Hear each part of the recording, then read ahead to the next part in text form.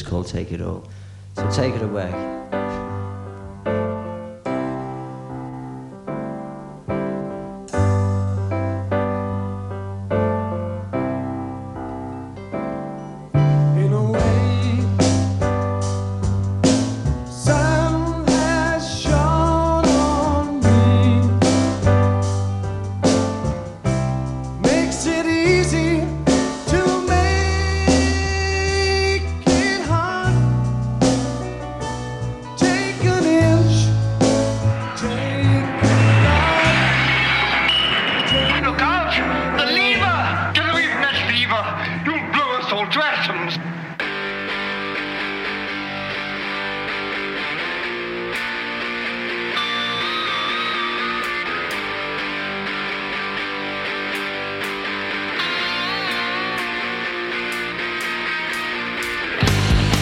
All right, welcome everyone. This is another episode of That Record Got Me High. As always, I'm your host, Rob Elba, and as always, it's wonderful having you all with me.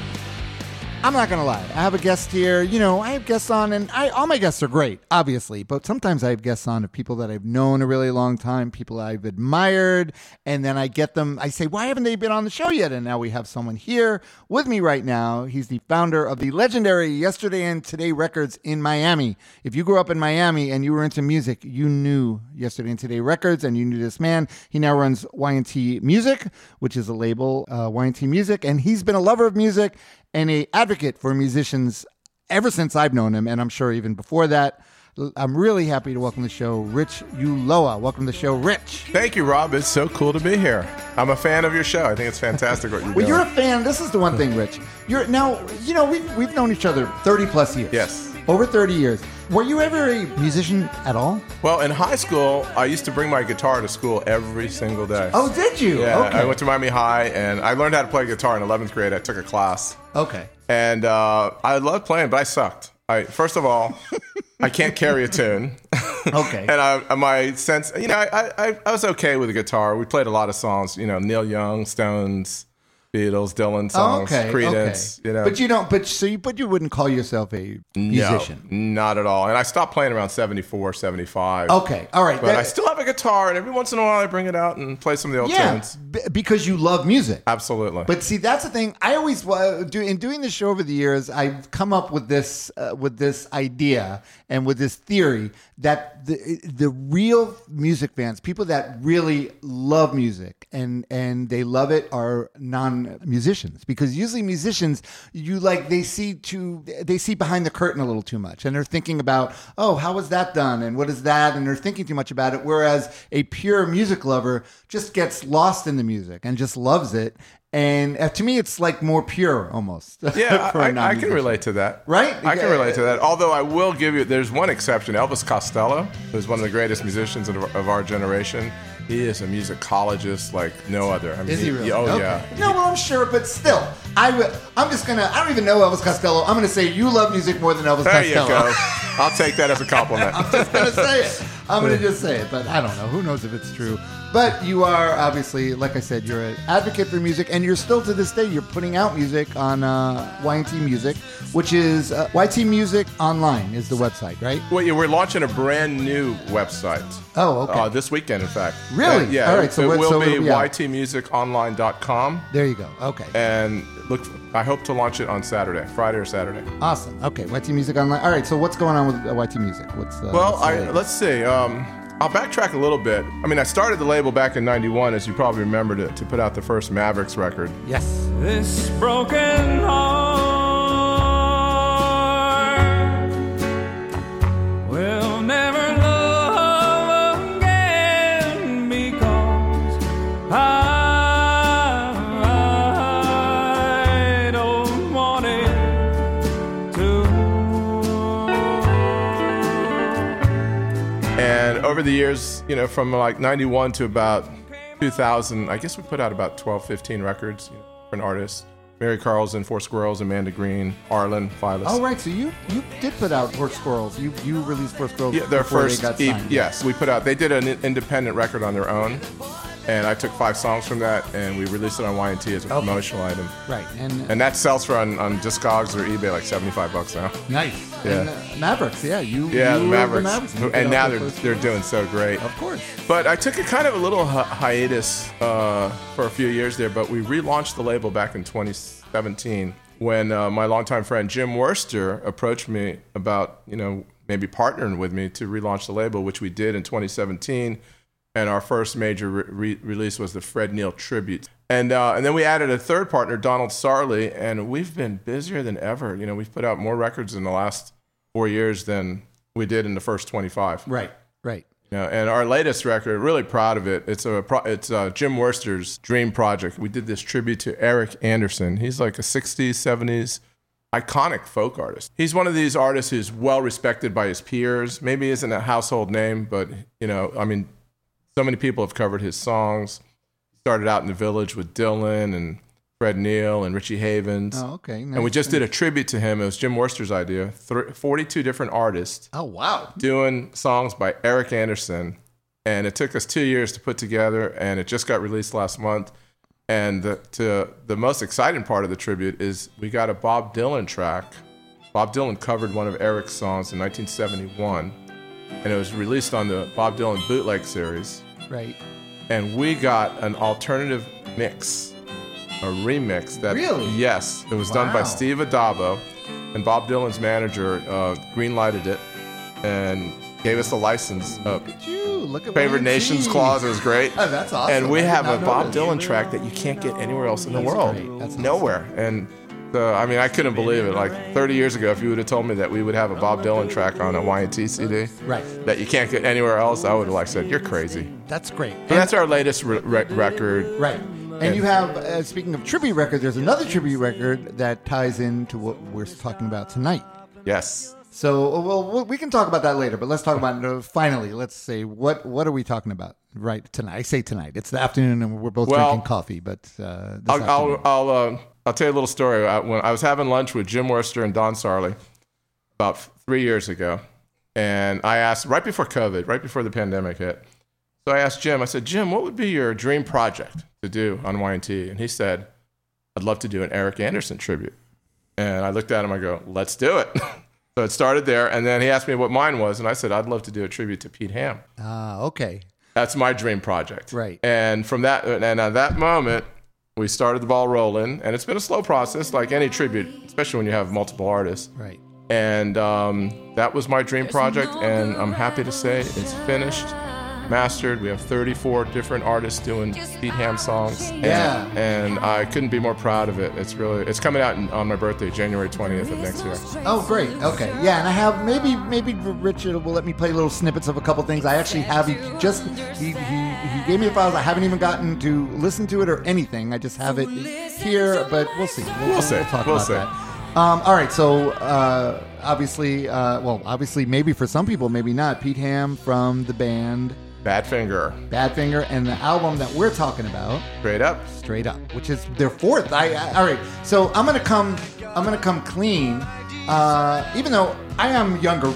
Rich is older than much older than me. Much older. He isn't that much older than me. But for some reason, although I'm sure I'm not the only one, Badfinger kind of passed me by. And I'm sure a lot of people, because they have just like a really tragic band story, right? Yes, they do. So these guys were doing records in the late 60s? They were discovered by Mal Evans, who brought them to John Lennon and Paul McCartney. Okay. And the Beatles signed them to Apple Records, and they were called the Ivies at the time. Ivies, that's it, yeah. And Tony Visconti produced the record, and it was a pretty cool record, but it wasn't a great record. And then later on, they changed their name to Badfinger when Paul wrote "Come and Get It," and that was 1970. Right. If you want it, here it is. Come and get it. Make your mind up fast. If you want it anytime, I can give it, but you better hurry, 'cause it may not last. That's the first exposure I ever had to Badfinger. Right. So that was from the album Magic Christian Music, which took some songs from the Ivies and were remixed. Oh, okay. With like 3 or 4 new songs. So I count that Magic Christian Music as the first official Badfinger record. Right.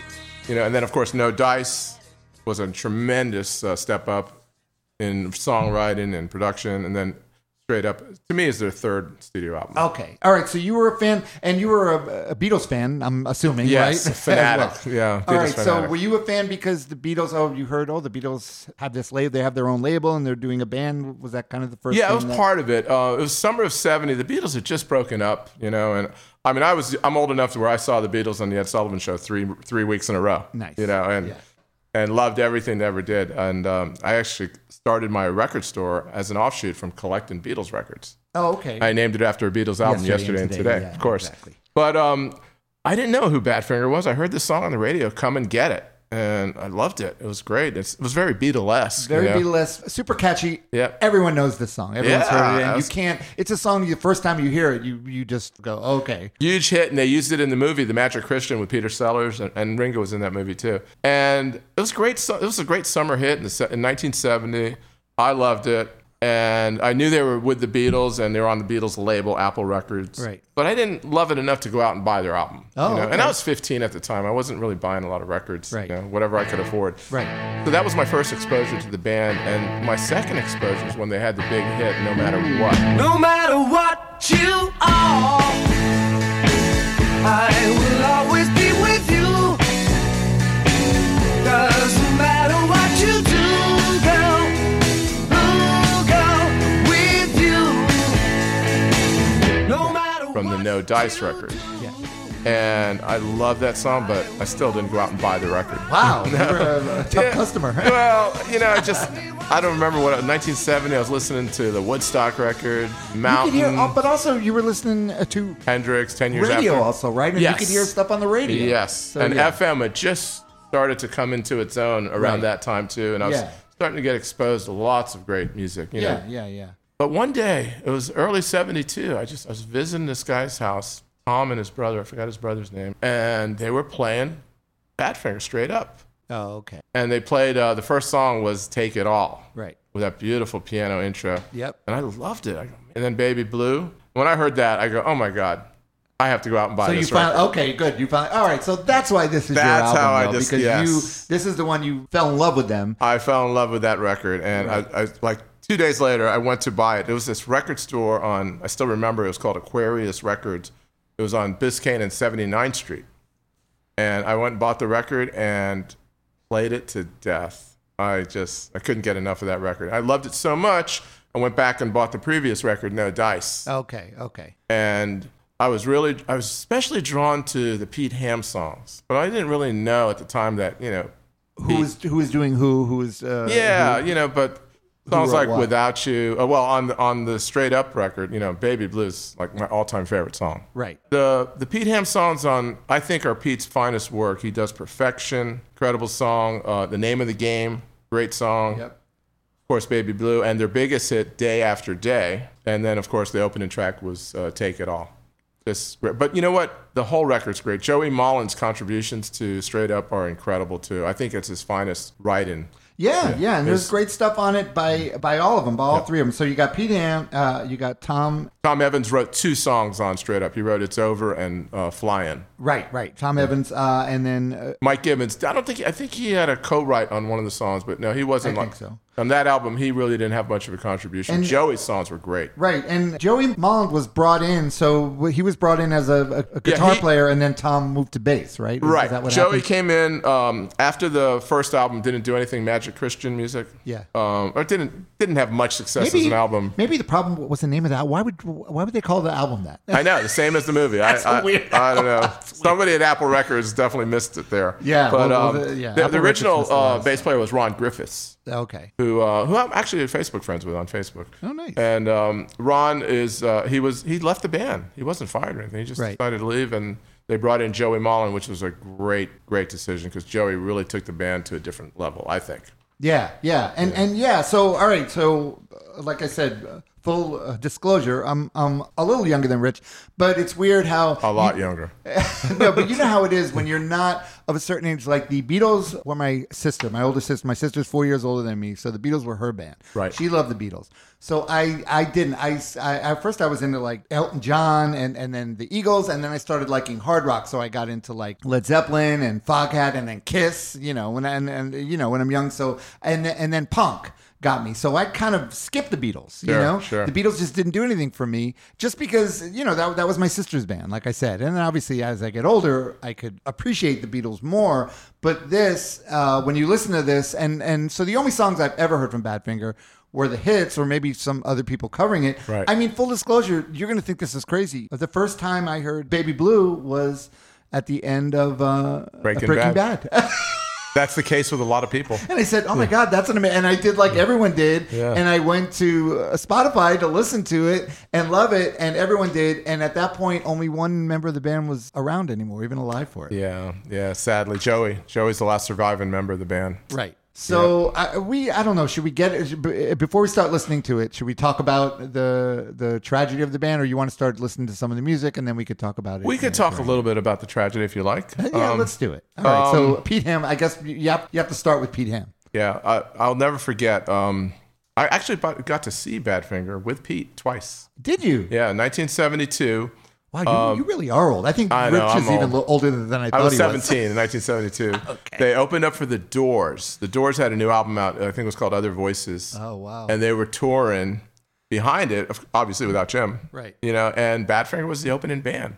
And it was this was right before I heard Straight Up.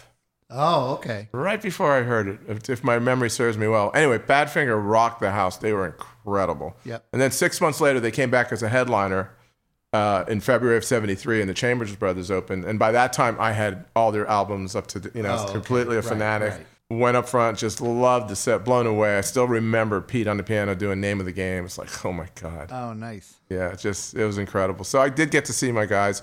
And of course, I bought the follow-up to Straight Up. It was called Ass, which was released the same week that their Warner Brothers album came out. Right, because they had believe it or not, you would think, oh man, these guys are on the label that the Beatles label, Apple. That's awesome. It was not awesome, right? Well, they felt that they thought they could get to a higher level on a bigger label. Right. And they had a manager who was pushing for that. And of course, that manager ended up being a catastrophe. Oh my God, yeah. So they signed a big deal with Warner Brothers, and Pete wrote Apple of My Eye, which is one of their good songs, as a kind of like a tribute to leaving the Apple Records label, right. You know. So Warner Brothers put this record out. It didn't do that well. It was a real disappointment. Right. And then they had a second album on Warner Brothers called Wish You Were Here, which a lot of people think is their finest record, produced by Chris Thomas. Production is incredible, and it might be my third favorite Badfinger record. It's a great record. But at the time, their manager, I won't even say his name. I don't want to say his name. Good. But good. He basically took the advance money, which was several $100,000, publishing and recording fund, and absconded with it. Wow. And the label, you know, I there's a book that Dan Matovina wrote about Badfinger. It's called Without You. If someone wants to go deep in the weeds to read the whole story, it's an incredible book. I recommend it highly. It's available now in a PDF. It's been out of print for a long time, but if anybody's interested in reading it, they can contact the show and I'll get them the information. Okay. But Dan talked about the manager, and the label freaked out because they didn't have a manager, basically. And they decided, the Warner Brothers, when they found out about the embezzlement of all the funds and Badfinger didn't have any money in their accounts, they dropped the record. Like the month it came out, they pulled it from themselves. They didn't promote it. Right. They dropped Badfinger, and it led to, I guess, an incredible depression from Pete. Right, because they also, not only that, but weren't there were lawsuits, so they couldn't do anything else. They couldn't really tour, and they couldn't. Well, that was afterwards. That was after Pete's tragedy. Oh, was it? Yeah. Okay, that shit came after. So this was just all that happened, and just Pete, which you know, I don't know. As we go through the record, I'm going to say it could just be all hindsight now, but it's hard. It's really hard to listen to a band that you already know the tragedy of some people in the band and not feel it in the songs and feel like you could see that it colored it, or maybe this Absolutely. I listened to some of the sensitive lyrics. person, and you're thinking, wow, this is a sensitive person, and maybe he was and I wonder how much is us reading it into it from hindsight, or how much of that is real, you know? Everything I read about Pete Ham was that he was just so respected and loved, and he was a team player. Right. He wasn't out for the glory. He was Yeah. like the reluctant rock star. Right, Just yeah. wanted to do his music and have a career. And So this whole thing devastated him, and then what happened? What did he do? it devastated them, and they went back to 75. England.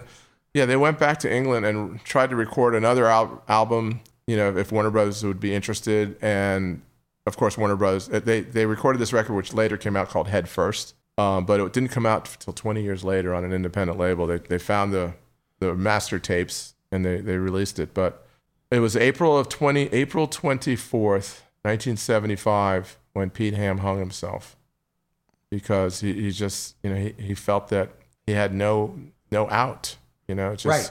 he And, didn't have a way out. He didn't know what to do, and you know, he didn't have a record label. Apple Records had cut out the Beatles the Badfinger catalog. Right.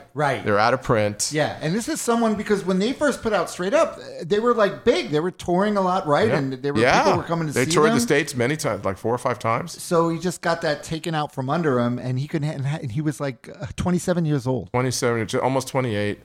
And I'll never forget, you know, I love Pete Ham so much, and I didn't find out about his passing until like 2 weeks afterwards. Because remember, back in 1975, you didn't have cable like news. Twitter, you'd see it immediately. Yeah, you on didn't have Twitter any now, social media, you know. And Pete wasn't like a star on the level of a Hendrix or a Joplin, Right. where it was front page news in all the newspapers. Right.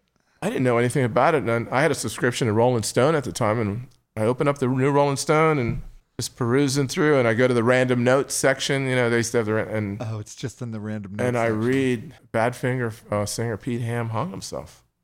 I was devastated. I still remember reading. I couldn't believe it. I was, Right. you know, very few deaths have affected me in music. Obviously, John Lennon was the one that really hit me the hardest, but Pete is definitely right there. Right. Yeah. Yeah. All right. So Tom Evans, how many years later? 83. Okay, 83. Yeah. He hung himself in his garden. Tommy's tragedy. He never recovered from Pete's death. Never. They did an album for Elektra Records called Airwaves. It was okay. You know, had a couple Right. good songs. You know, Tommy, Joey, and Mike, and it didn't do that well. And then they did another record on Radio Records called Say No More, and I didn't really care for that record. Yeah. And there was some. Then Tommy wanted to continue touring, and then he had a falling out with Joey. Oh yeah, Joey. It was an argument with It was, Joey. yeah, That's right. falling out with yeah. Joey. Yeah.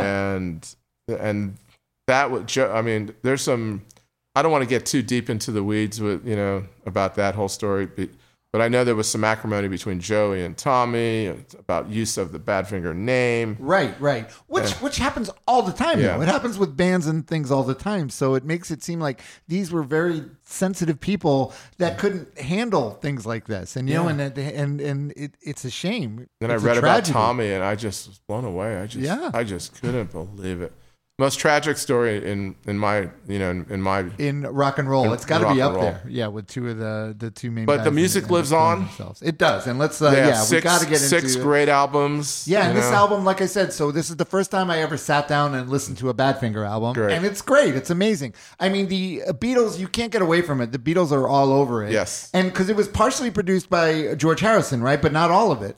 Right. Well, originally it was produced. Well, the Straight Up story is interesting because they started recording the follow-up to No Dice. Right. And No Dice had some great critical acclaim to it, and it had the big hit No Matter What. Right. And I love that record so much. And so the follow-up, they used the same producer, Jeff Emmerich, who's obviously the Beatles' great engineer. Yeah. And George Harrison was not happy with, and Apple was not happy with what Jeff Emmerich produced.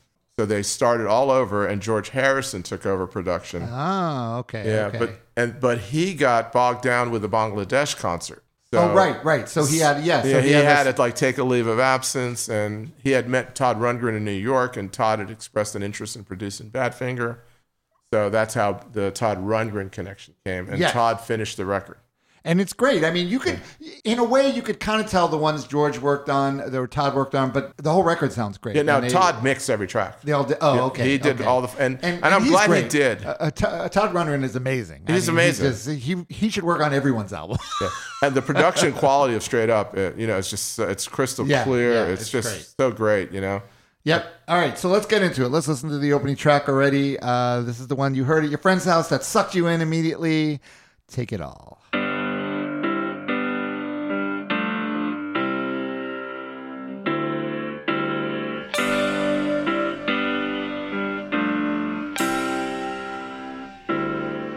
In a way,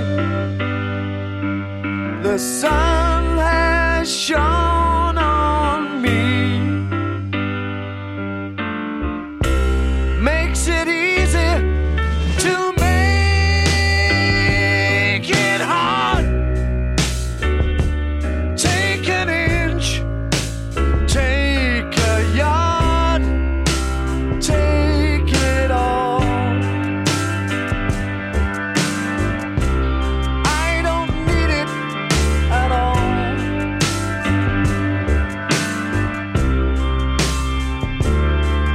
Any day,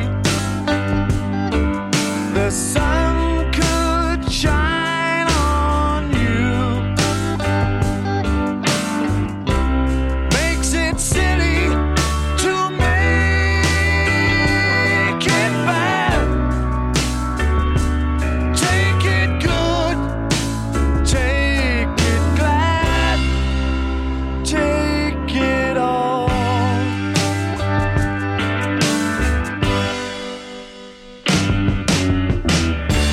Don't you know there's a stronger thing? All right. So written and sung by Pete Ham. And sung from the point of view, this is someone who's trying to work things out in a relationship, but then finally just sort of giving up, saying, you want it, take it all. Well, I read that it's Pete's message to Joey.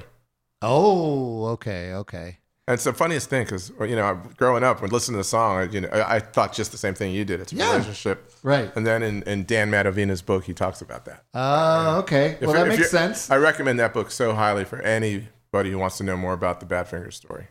Right. Yeah, I don't need it all. Any day the sun could shine on you. Makes it silly to make it bad. Take it good, take it glad, take it all. Yeah, could be singing it, to someone. Because bands, it is a relationship. I mean, it's and usually It really is. dysfunctional. Bands are, Yeah. I remember when if I play that album today and Take It All comes on my MP3 player or whatever in my car, I mean, I still get chills the instant that piano starts. Oh, yeah. It just has such an impact on me. You should have seen Rich. Rich actually had to take the headphones off. He couldn't take it. It was taking him back too much. He said, all right. Yeah. Yeah. I didn't want to get too emotional. No, well, it takes, but that's great. That was a great time in my life. I treasure those years. I was a junior. I was in 12th. When that came out, I was a senior in high school. I don't know, just, when you're young like that, you have such great memories. And it's just a part of my soundtrack of that. Oh, yeah. And it was so important then. Yeah. The music was so important to you. It was such like a real soundtrack to your life, right? It really was. Yep. And I had a crush on this girl, and we used to play that record. And it takes me back to that, too.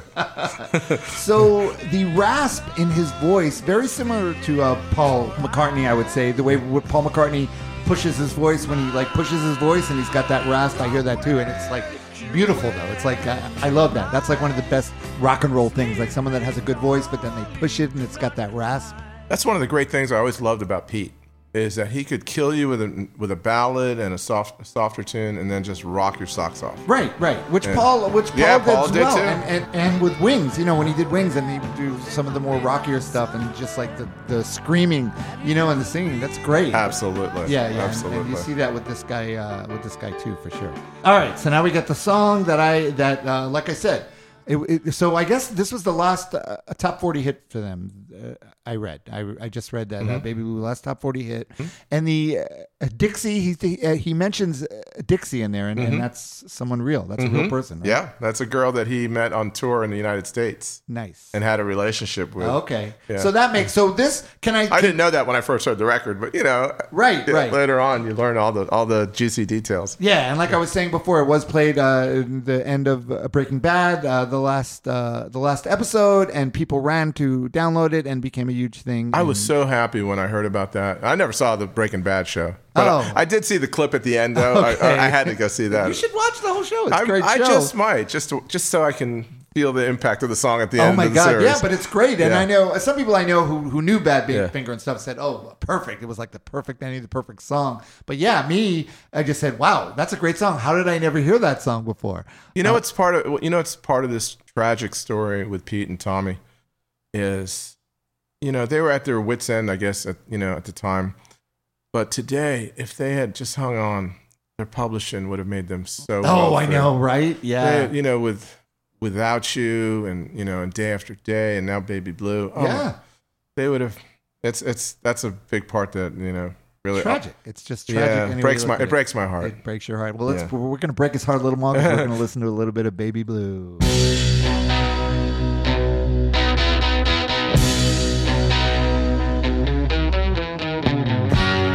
Yes, I got what I deserve. Kept you waiting there too long, my love.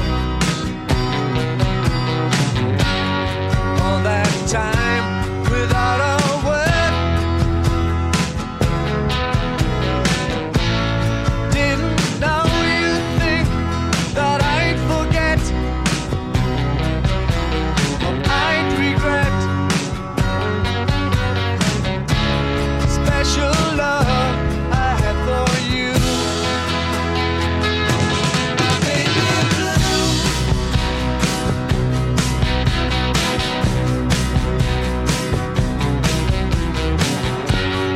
All the days became so long. Did you really think I do you wrong? Dixie, when I let you go, thought you'd realize that I would know, I would show special. Yeah, I didn't even get up to it yet, but I'll play a little bit underneath because the song is already this like beautiful rock and roll earworm, and then the bridge. It's got this bridge that just takes it to a different level. Yeah, you can hear Pete's emotion in the vocal on the bridge. Yeah, Just- exactly. Wow. Yeah. And one thing I didn't see, I was looking to see, I didn't see it anywhere. Did anyone like say or ask like why they're writing a song Baby Blue called Baby Blue when Dylan had a song It's All Over Now, Baby Blue, right. a couple of years before that. Right. But I didn't see anything, like no reference or if he was an homage to that. Or anything. No, I never saw that think so. either. I think No. it's just maybe it was more of an expression then or something. I don't know. Pete probably never even knew that Bob Dylan had that song. Really? Yeah, Okay. I mean, all right. we'll that makes never know. sense. We'll That never makes know. sense. Well, speaking of songs with similar titles, we have Money, but it is not the Money song by Berry Gordy that the Beatles did and that everyone else and their mother did. But it's a song by Tom Evans. This is one of the Tom Evans. Yes, songs, right? Tom wrote Money, and it's Over. Okay. The last song. Right? Yep, and it's good. It's a good song. Definitely a different feel than the first two songs. Yes. All right, let's Yes. listen to a little bit of Money.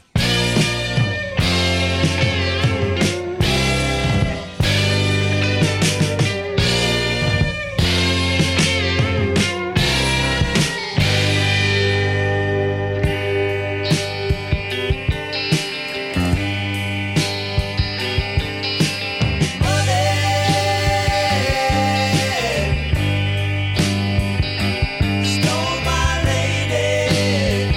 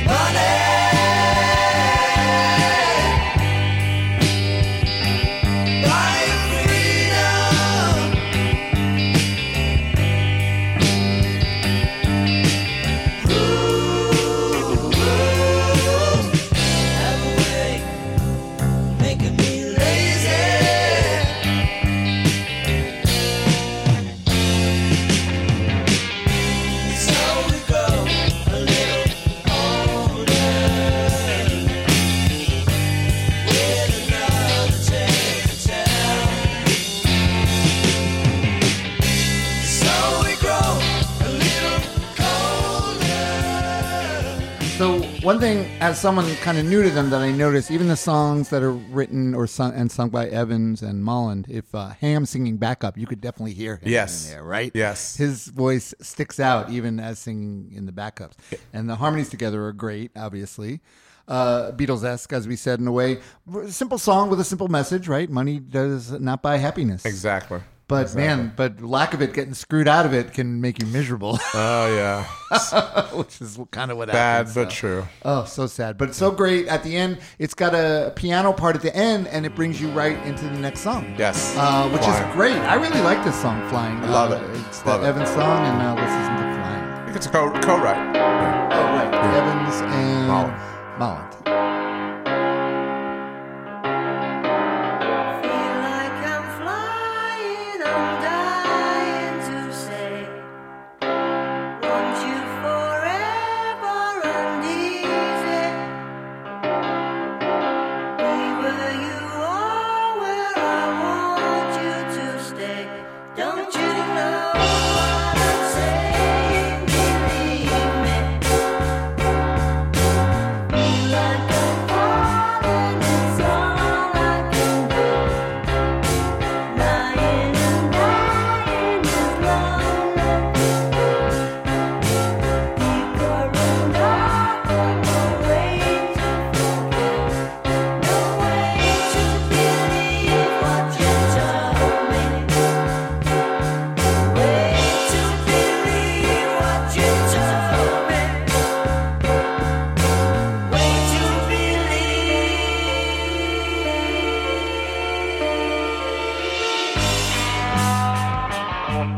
So he had, like you said, it was a co-write, but he had Molland sing it, right? I think Is they're this- both singing it. They're both. Yeah. Oh, okay. They are both singing it. Yeah. Yeah. There's just, like I said, a lot of these songs on here, they just sound like "Feel Like I'm Falling." It's all I can do. "Lying and Dying" is lonely. "Deeper and Darker." No way to forgive. No way to believe what you told me. It's like it's a lot of it's very down, right? Yeah, yeah. It's interesting on working on the Pete Ham tribute record. You know, there's a couple of the songs that you can sense what Pete was feeling towards the latter days. Oh, right. Yeah. Yeah. Some of the last songs he wrote for the album that came out after they broke up, an album called Head First. There's a song called Keep Believing, where he's trying to communicate to the rest of the band, let's keep doing this. You know, we've got something special. Oh, Keep right, believing. right. Yeah.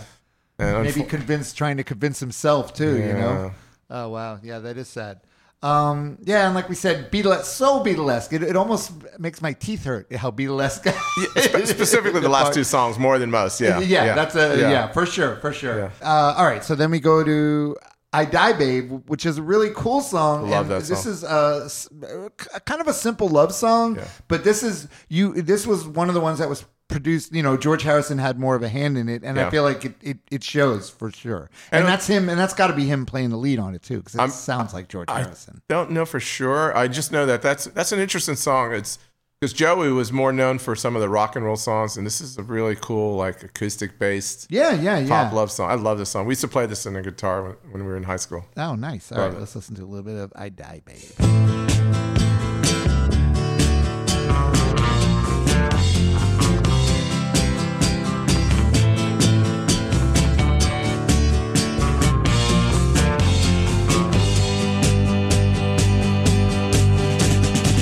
You keep me loving like crazy. You make my daisy go high. You treat me good, so lazy. You make me feel so alive. You get me feeling I'm okay. Then I got nothing to hide. And if you're leaving for a while, babe, you know I'll die, babe. Babe, I die. I tell you I love you. I tell you no lie. I tell you I need you, and I want you by my side.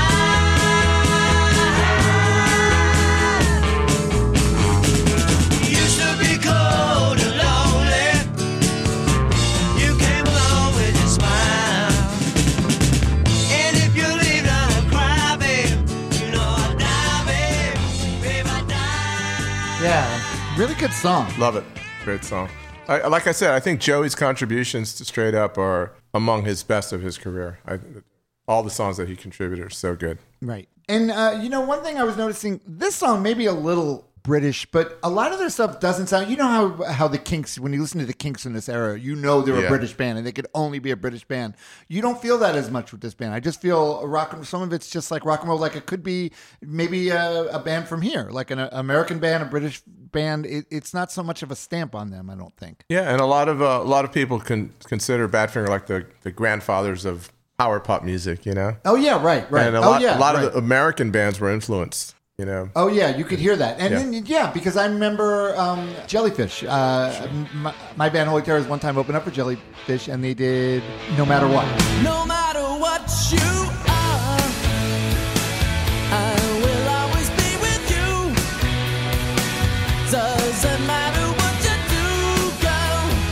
Ooh, girl, with you. No matter what. Cool. Yeah, and I'm sure there are tons of bands, American bands that would cover Badfinger songs. Actually, there's 2 tribute albums to Badfinger. There's one that came out about 12 years ago, with 20 songs, and then Joey Mullen put out a tribute album about 3 years ago where it was 10. He had different singers singing Badfinger songs. Oh, that's nice. Yeah. I mean, it's great. You have so many great songs to pick from, I'm Yes, sure, right? yes. Because as I'm discovering, it's not just the hits. Like I knew like the 3 songs from this record that were more like the hits, but there's not really any bad songs on this record. And part of my motivation for doing the Pete Ham tribute was I wanted people to know that Pete Ham was just so much more. He was more than just Without You and No Matter What and Baby Exactly. Blue. I mean, the depth of his songwriting is, I hope it reaches people. I really do. Well, we have it right here with Name of the Game, That's right. which is another Ham song. And I like this one just because, not that I'm the Beatles. Like I said, the Beatles were my thing, but this one doesn't sound to me so much like a Beatles. I don't hear the Beatles stamp so much on this one. So I kind of appreciate that because you could ignore the comparison. Like I didn't have to think about it with this one. Name of the Game was originally scheduled to be the follow-up single for No Matter What. Oh, okay. And there's an alternate version that ended up on as a bonus track on the Straight Up reissue. Oh, okay, Yeah. nice. But just a piano and a piano-led song, and it's really great though. So listen to a little bit of Name of the Game.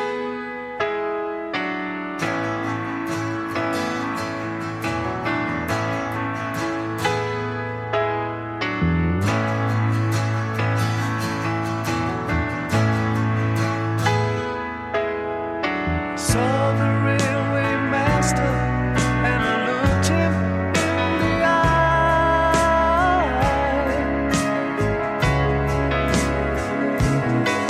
Said, would you go much faster if you thought that you would die? He said, not me, sir, I could not care. Fact, I would not try. Protest would not take me far. It's different me not being a star. Lock my feelings in a jar till another day.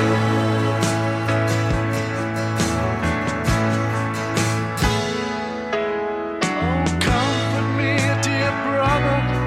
Won't you tell me what you know?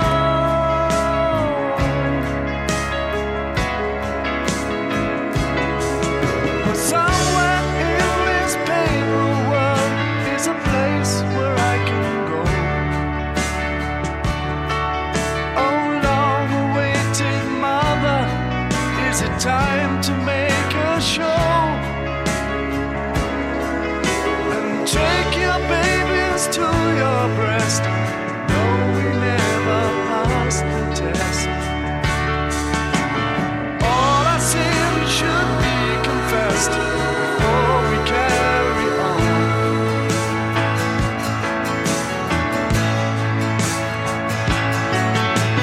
Oh, God refuse me.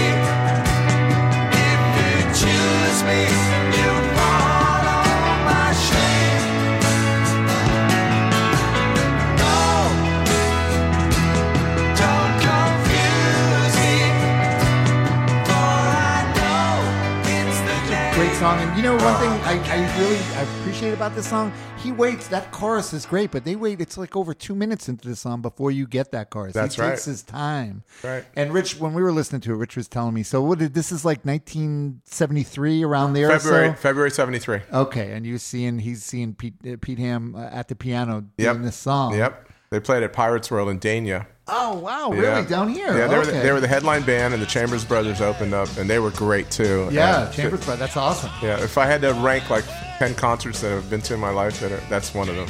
One of the best. Man, that's great. So yeah, already here you could tell. It sounds like he's already getting disillusioned about music business. About the Yeah, music business. yeah. Some, how true is it that a lot of the sensitive souls that love to make music aren't built for the music business, which is brutal. That's true. In fact, I've known a couple of artists, locally. We know. I was just going to say, Yeah. we know people. Some great artists. Some great artists that just weren't. Yeah, because it's horrible. You have to have this wall, or you got to have incredibly thick skin to be, and not everyone has that, right? Well, one good thing about the way the industry has changed is, a lot of bands and artists used to they tried to strive for the brass ring, which was the record deal. Right. Yeah. It was all about the record deal, you Right. know. But now I think the artists that are making music, they're doing it because that's what they do. They're musicians, they're artists, and they love what they're doing.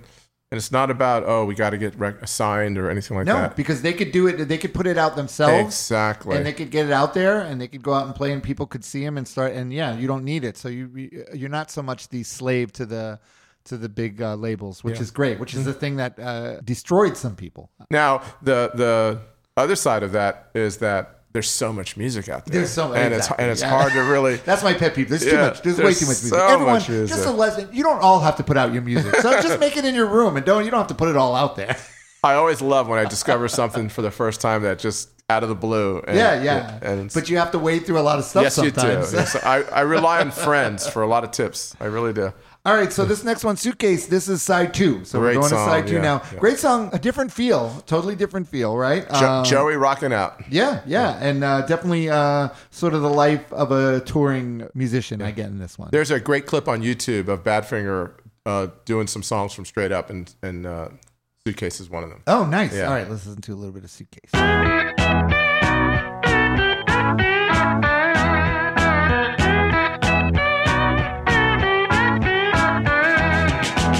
Suitcase, suitcase, follow me round. Bootlace, bootlace, tie me down. Money for fun, yeah. Golden crowns, it's all inside a game we've been playing so long.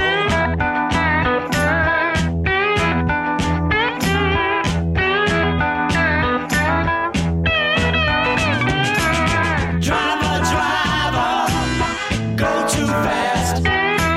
Miser, miser, make it last.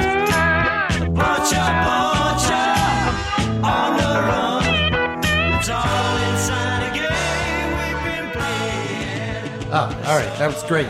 So you got Klaus Vorman on electric piano. on Yes, this I one. saw that. Yes. Yes, and Leon Russell is credited guitar, so I'm wondering if that's him doing that slide stuff. Leon I know Russell, Leon's on the album. Was that the song he's on? Yeah. Well, guitar. He plays Yeah. piano on another song, but on this one he's credited with guitar. So I'm thinking, I wonder if that's him, or maybe he's just playing rhythm. Someone's playing some really Yeah. sweet slide guitar on that one, though. Yeah, it's nice, different feel. And so at this point, you're a kid, you have this record. You're not, you said before, you're not paying so much attention about who's doing what, right? You have some songs that you like more, but probably later on you realize that you were really drawn to Ham songs. Well, I knew right away from that album that it was Pete's songs okay, that drew me in. okay. And then when I went back and bought the previous record, No Dice, Right. it was Pete's songs again. It just blew me away. Right. I love the whole record, but I realized very quickly that I was drawn to Pete and, Yeah. and his writing and his voice, his musicianship, everything about him. Right. But this next one, Sweet Tuesday Morning, Molland, this is Joey, a great song. yeah, I'm telling you, Joey's contributions to Straight Up Joey are Molland, yeah. incredible. And some great Evans playing 12-string guitar in this. This is one of my favorite songs on the record, Sweet It's Tuesday really Morning. pretty, and it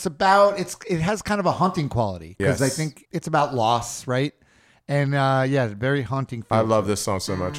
This might be my favorite song that Joey Mullen ever wrote. Nice. Yes. All right, let's listen to Sweet Tuesday Morning.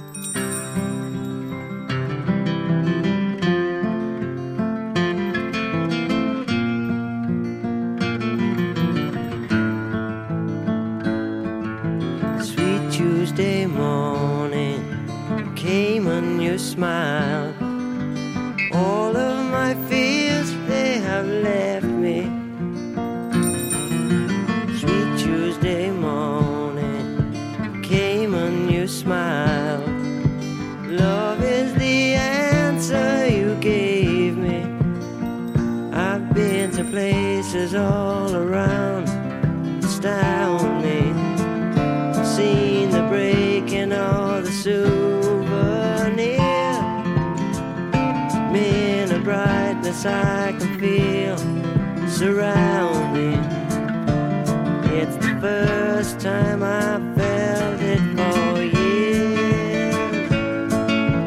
Sweet Tuesday morning came a new smile. Love is the end. Oh yeah, what a great song. Oh my God, amazing. And all right, one thing I want to ask you, like, how much when you were a kid, how much attention did you pay to lyrics, like the lyrics? You know something? It was usually the last thing I was drawn to. It was always about the melody, the vocal Right.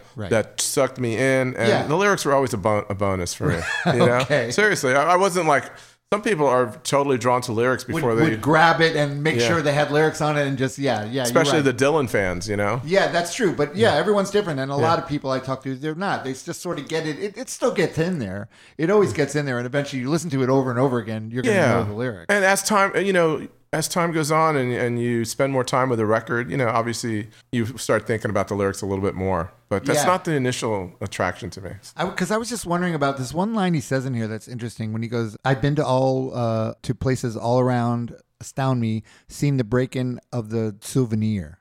Not the souvenirs. The souvenir, the breaking of the souvenir. What is he I talking about? don't know. If I ever meet Joey, I will ask him. I promise. Yeah, because it's funny. If you go online, you could find these sites where people try and do what we're doing, decipher songs.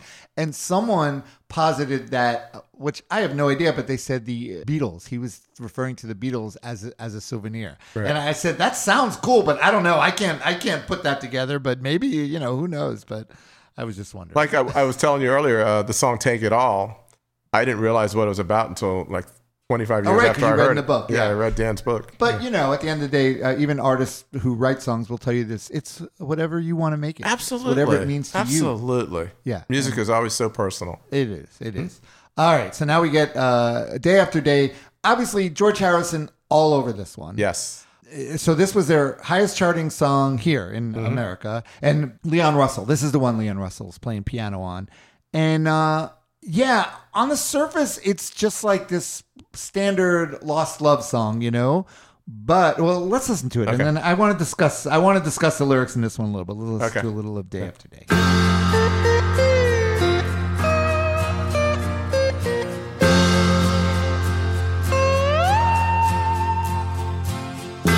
I remember finding out about you.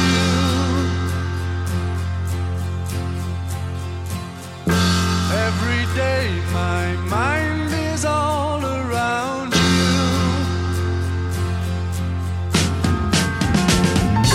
Looking out from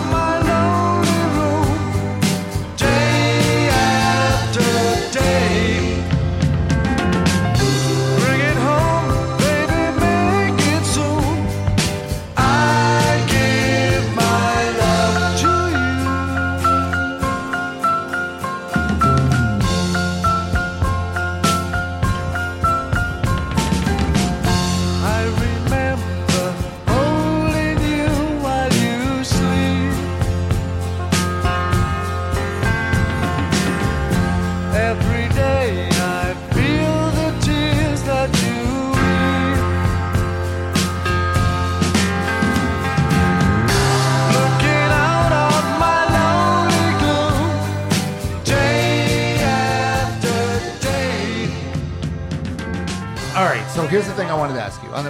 By the way, when the songs, which we shouldn't be doing, Rich, the idea is we're supposed to sit and listen to it and reflect on it, but we're just chatting in between the songs. But you guys don't need to know that. Maybe I'll even take that out.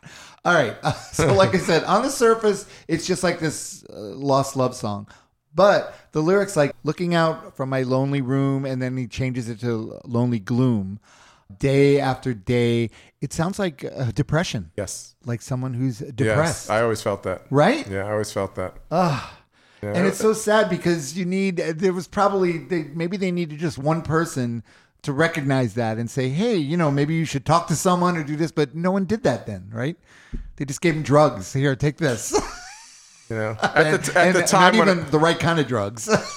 when I didn't understand, what Pete was going through until years later. Right. And so when you listen to the record for the first song, it's just, a gloomy love tune or something. Yeah, exactly. But it takes then on later, this whole, heaviness. It has a heaviness. Pete wrote this one song called No More, which was never recorded by Badfinger. It's just released on a Demos album. And you can hear the lyrics and you can hear the heartbreak in the lyrics. Yeah. And we actually we have it on our tribute album. Oh, okay, nice. Yeah, and it's the first song on the whole album. Oh, well, this is great. I'm excited for this tribute. And I'm sure everyone listening is excited. All right, so now we get Molland, another Molland song. Sometimes another Beatlesy, super Beatlesy one, this one, right? Oh, sometimes. Another great rocker. I love it. But great, yeah. That being said, it's the rockingest, maybe one of the rockingest ones on the record. It is. And it's great. We were saying, I don't know if we were saying in between, but you were saying you love the fact that he's got all these different, moods on his songs. Absolutely. On the record, right? Yeah. Joey's contributions on Straight Up made the record, took it to another level. Right. I really believe that. For sure. All right, let's listen to a little of Sometimes.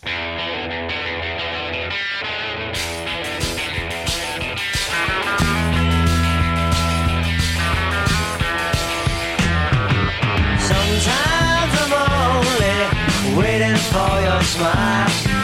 Sometimes I'm only wait a while. Sometimes the feeling makes me wanna cry. Tell me why.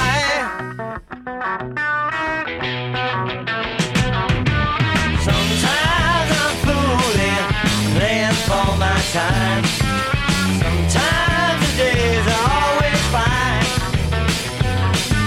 Sometimes the clovers puts me on a line.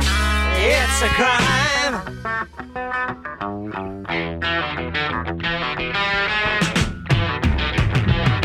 There's always tomorrow. End of the sorrow and pain.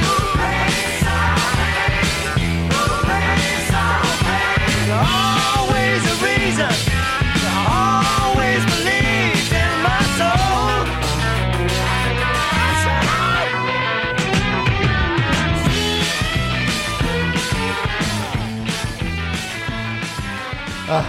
Those guitars, and all right. So Rich, he was just saying about the sound of the record, the production. So what were you saying about Todd Rundgren? I felt that Todd coming to this project was so crucial to it being so successful. I really do. Because if you listen to the previous record, No Dice, which I love, don't get me wrong, but the mix and the production is a little rawer, and it's great, don't get me wrong. But Straight Up, I felt that Todd perfected it. Yeah. To a point where it was more. It was a cleaner sound, but yet it was still rock and still the energy. That's the thing. I think he's a craftsman. He's such a craftsman that he could make something sound like perfect, but not slick perfect. It still has that. It still has that rock and roll vibe to it, but the best sound you can for that. The clarity of the instrumentation is right. Because so sometimes rawness, you take away, you lose some of that. Yes. But he manages to keep it. And you still have the feel, even records when he made, because I think his breakout record was a little bit after this, and he played almost everything on it, but it still sounds like a band playing. Absolutely, yeah. And that's just a sign of a I'm not producer. like a huge Todd Rundgren fan. I'm not that familiar with his work. I know some of the essential hits and stuff, but I felt he brought something to this project that wouldn't have been there if it was another producer. Right. I really do. And his mixing, he mixed the entire record, and I just love his mixing, the way he pans the instruments, and I can't say enough about the record. Yep, that's good stuff. All right, so we get the Ham song Perfection, and this is Yes. another one now Yes. that's got the heaviness that I don't know, and the sadness that I don't know if I'm reading more into it because you know his tragic story or if it's baked into it already. I don't know, but it's still it's beautiful. I don't know either, but I love this song. And It's beautiful. It's a- Let's yeah. listen to a little bit of Perfection.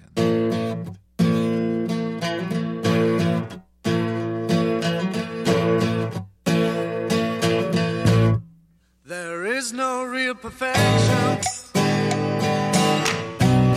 There'll be no perfect day.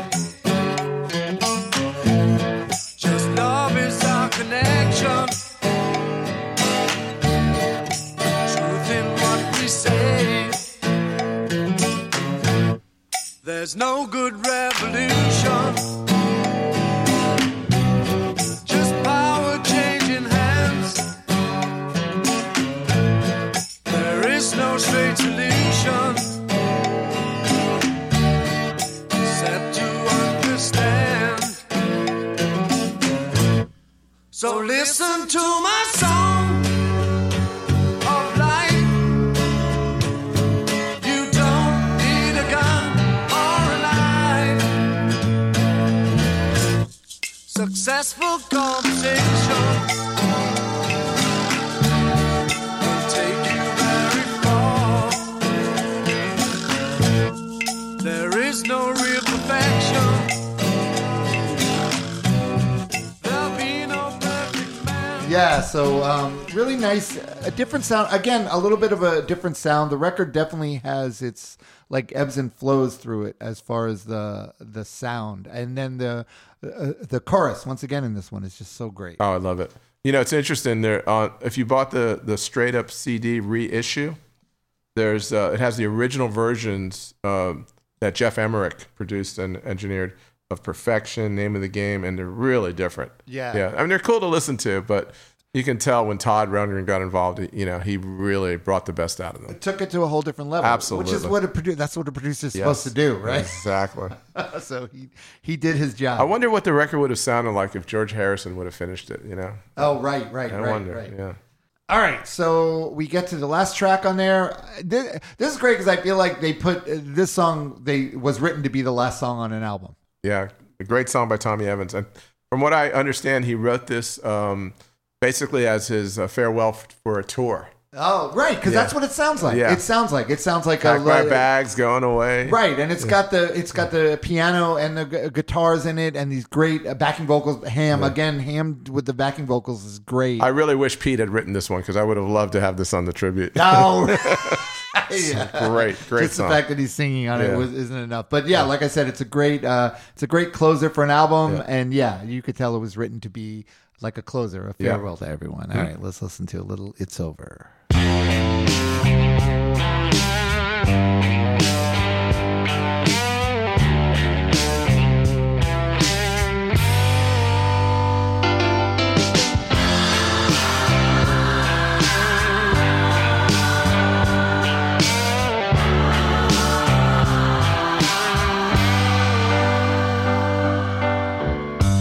Pack the bag, I'm going away.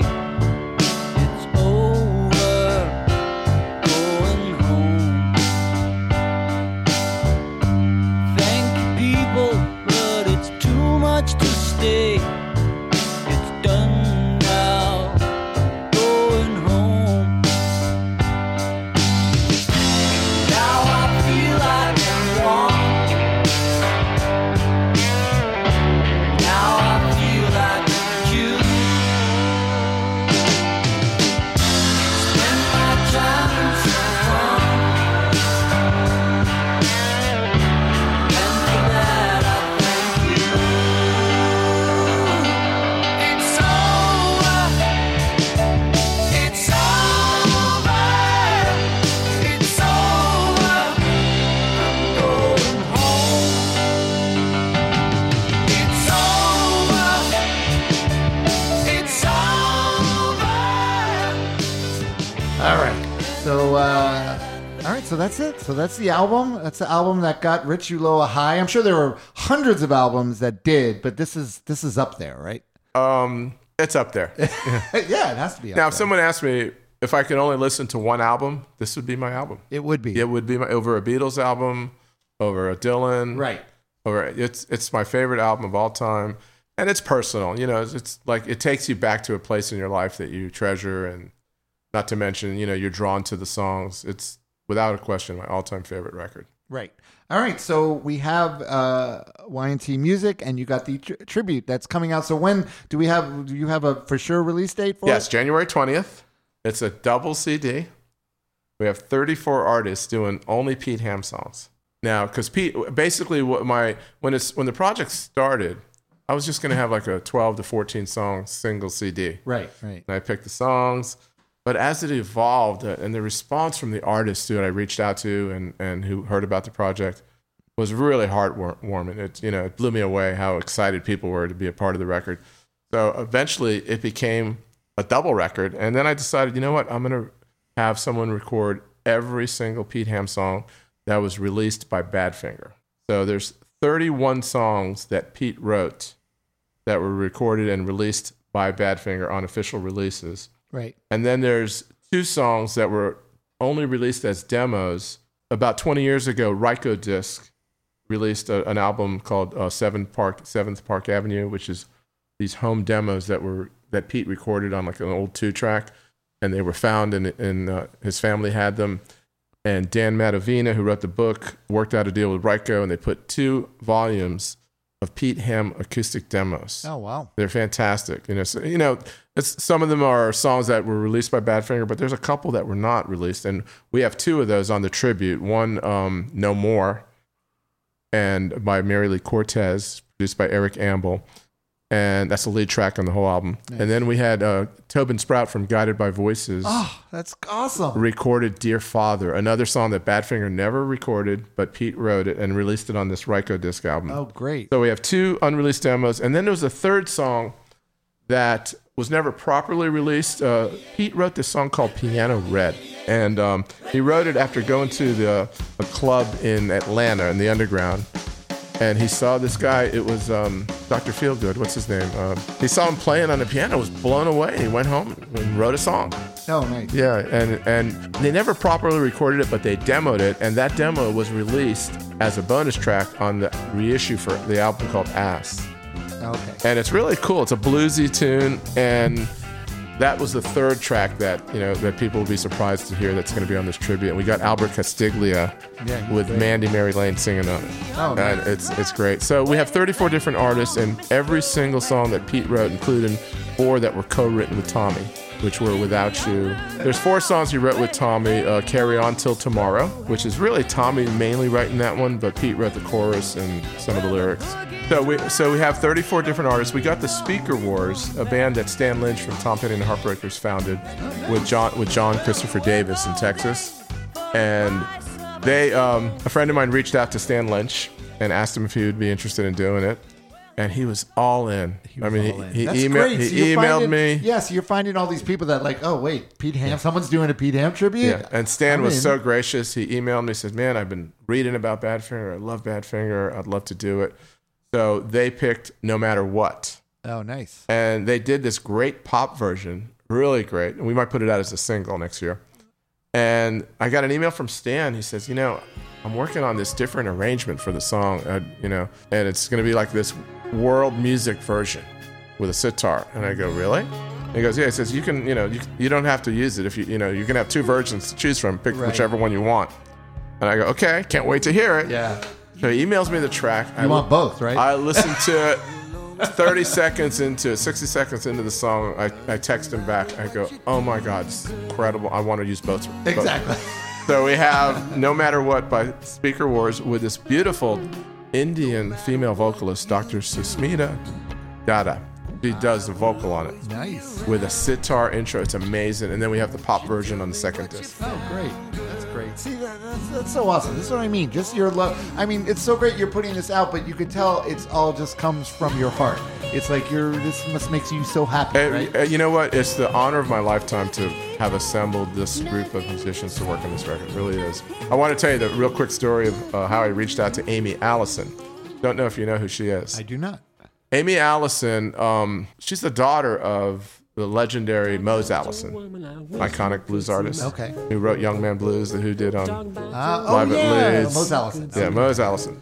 So I didn't know about Amy Allison until I read an article by Elvis Costello. He wrote this article in Variety magazine. There's 500 essential albums of his life. And like I was saying, Elvis is a real musicologist. And I'm reading the list and, you know, going through it and like, wow, we got to check out this, got to check out that. And he writes about Amy Allison, about an album she did called The Modeling Years. And so I said, oh, I want to check her out. I never heard of her. And I go on YouTube and I listen to one song. Within 30 seconds, I'm in love with this artist. Yeah, Within 30 right. seconds. She has a very unique voice. So I went and bought a couple of her albums. And this is years ago, before I even thought about the Pete Ham Project. Oh, okay. And so when I'm working on the record, I just thinking to myself, God, I wonder if I'd love to have Amy Allison on this record. Yeah. She's so unique. She's happened to be on Facebook. So I just Great. That's the one good thing. You know, we all say it's so terrible, social media, but that's the one good I thing couldn't about believe it, right? and I'm thinking to myself, you know what? Nothing ventured, nothing gained. Let me shoot her a message. You know, I'm sure she won't be interested or won't even respond. Especially seeing your pic, your profile pic. She's like, who is this little creeper? Yeah, exactly. So I reached out to her and I told her how, you know, I'm a huge fan of hers, how I discovered her, you know, when Elvis wrote about her, and I have 3 of her records. And I told her about doing this project, and, you know, if you would consider doing a song, I'd be tremendously honored. And she wrote me back. I couldn't believe it. And she says, you know, I can't believe this. I was just listening to Badfinger yesterday. Nice. And I'm like, wow. And she goes, I'd love to be a part of it. And I was like floored. I couldn't believe it. Look at you. And so she did Apple of My Eye, and it's the lead track on the second disc. It's amazing. So great. It's just a thrill. That's great. And then the real thrill for me, just on top of that, was when I was 15, I grew up, I fell in love with Melanie. You know who Melanie? Yes. She was like the first female singer-songwriter I bought a record of. I was 15 years old. I bought one of her records, and I had a crush on her, of course. You're a 15-year-old kid. Right. And I bought everything she did for years. I have this huge collection of hers. So I was like, a friend of mine, Lee Zimmerman, was doing an interview for a magazine, and he texted me, and he goes, hey, Rich, guess who I'm talking to? Because he knows I'm a huge Melanie fanatic. He goes, I'm talking to Melanie. I go, oh, my God, no way. Tell her you have a friend who's a huge fan. I go, and as an afterthought, ask her if she'd be interested in being on our Pete Ham tribute record. Right. Shameless. You're shameless. I didn't expect anything. You know, it's just like a fluke. You know, so I get 15 minutes later or 20 minutes later, I get a phone call from Lee. He goes, Rich, Melanie wants to talk to you. And she's very interested. And, you know, I go, really? So I call her up and I talk to her for 45 minutes. And, I mean, I couldn't believe it, you know. When you're a kid and you admire an artist, you never think years down the road you're going to be working with them on a project. So she was all in, and she did a great version. She did Without You. Oh, that's great. Look at you, man. That is awesome. She picked. I sent her a list of like 2 or 3 songs. That's the one she picked. All right. So, by the time this comes out, everyone can go to ytmusiconline.com. Right? Yes. That's the best place, and then you'll see it. Yeah, that's great. That's really exciting. So glad to have you on. Thank you, Rob. It's a pleasure. Sooner, That's all right. Better Like late they than say, never. good things are worth waiting for. Yeah, that's what they say. Yeah. All right, don't forget, everyone, you can follow me on Instagram and Facebook. It's at That Record Got Me High. Also, that Facebook group Got Me High is fun if you want to see my dumb memes that I put on there. At Twitter, it's at TRGMH Podcast. You can email me at trgmh33@gmail.com. And most important, if you want to become a patron of the show, go to patreon.com/TRGMH. Become a patron. If you'd like, I'd really appreciate it. Rich, this was awesome. I loved it. Thank you so much I for love having me. your love of music and your love of this album just permeated my whole house. Awesome, man. Awesome. All right. So now you're going to have to listen to some more Badfinger songs. Oh, no, I will, for sure, 100%. All right, thanks, everyone, for listening. We'll see you all next week. I'm Rob Alba. We're out of here. That was fun.